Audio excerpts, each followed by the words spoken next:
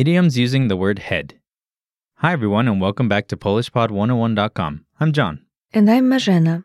This is Must Know Polish Slang Words and Phrases, Season 1, Lesson 2. In this lesson, you'll learn idioms with the word head. The word head can mean many different things in Polish, depending on how you use it.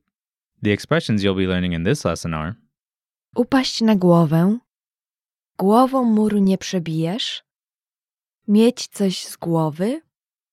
Co dwie głowy to nie jedna. Marzena, what's our first expression? Upaść na głowę.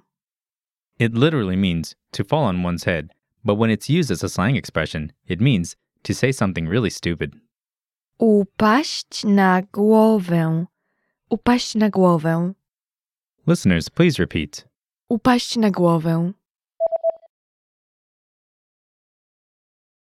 Use this expression when you want to say that someone said something stupid. Be careful since some people might get offended by it. Now let's hear an example sentence. Coś ty na głowę upadł? Coś ty na głowę upadł? That was really stupid. Coś ty na głowę upadł? Okay, what's the next expression? Głową muru nie przebijesz. It literally means you cannot break through a wall with your head, but when it's used as a slang expression, it means you do not have enough authority or resources to do this. It's no use banging your head against a brick wall. Głową muru nie przebijesz. Głową muru nie przebijesz.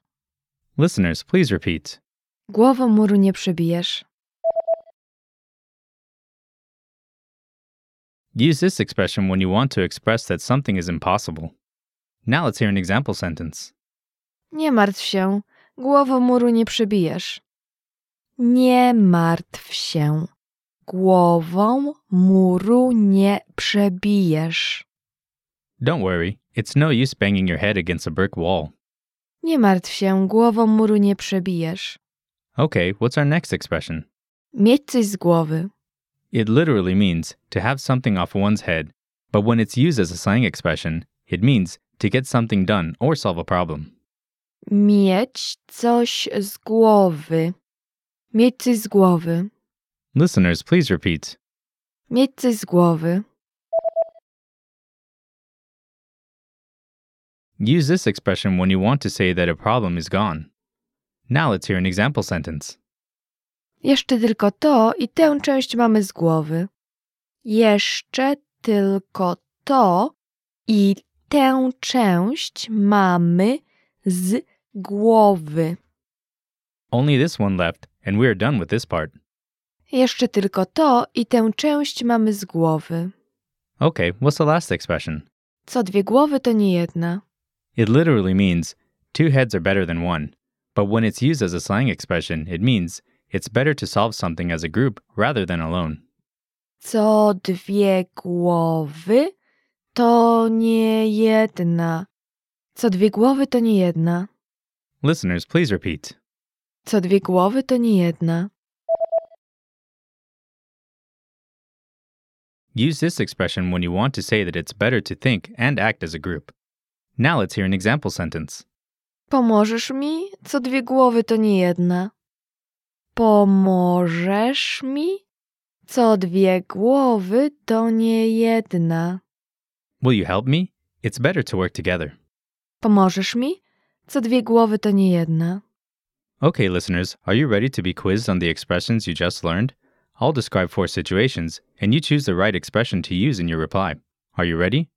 Your friend is trying to convince somebody that what he wants to do is stupid, but this person is just not listening. So you approach your friend and just say he should give up on this. Głową muru nie przebijesz. You don't have enough authority or resources to do this. It's no use banging your head against a brick wall. Your really good friend decided to do something really unusual. Well, you cannot leave it like this, can you? Show your amazement at his ridiculous idea. Upaść na głowę. To say something really stupid. Someone asks you if he can join you for a project. Well, it's always better to work in a group. How would you express that? Co dwie głowy to nie jedna. It's better to solve something as a group than alone. Sure, you could do this tomorrow, but if you do it today, you won't have to think about it anymore. How would you say this? Mieć coś z głowy. To get something done or solve a problem. There you have it, you've mastered 4 Polish slang expressions. We have more vocab lists available at polishpod101.com, so be sure to check them out. Thanks everyone, and see you next time. Cześć!